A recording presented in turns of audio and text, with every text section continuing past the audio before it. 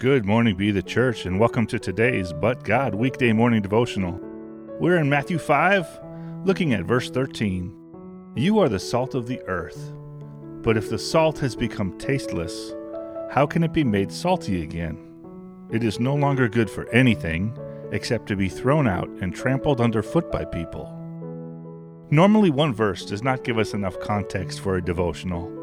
Today's verse is an exception. In this verse, Jesus speaks about how we as followers of Christ must be salt. Before refrigeration, salt was the only way to preserve food. The meat would need to be salted both for taste as well as for preservation. By comparing us to salt, Jesus is explaining that we need to not only be flavorful, but we also need to help preserve others. Therefore, our sharing of God's grace and forgiveness through the good news of how the gospel has changed our lives must be told with compassion and love.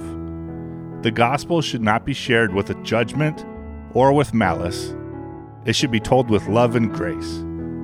As Paul said in 1 Corinthians 13, "If I speak with the tongues of mankind and of angels, but do not have love, I have become a noisy gong or a clanging cymbal.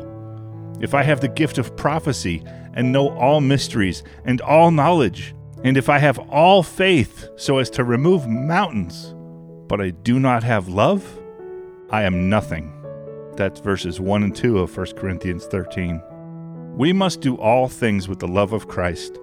Otherwise, we become a loud, clanging cymbal, annoying, and something to be tuned out.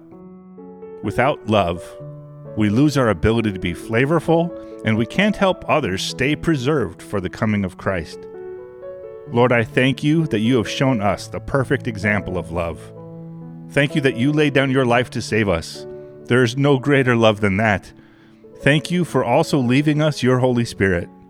Help us to rely on your Holy Spirit to share the good news with love, grace, and compassion.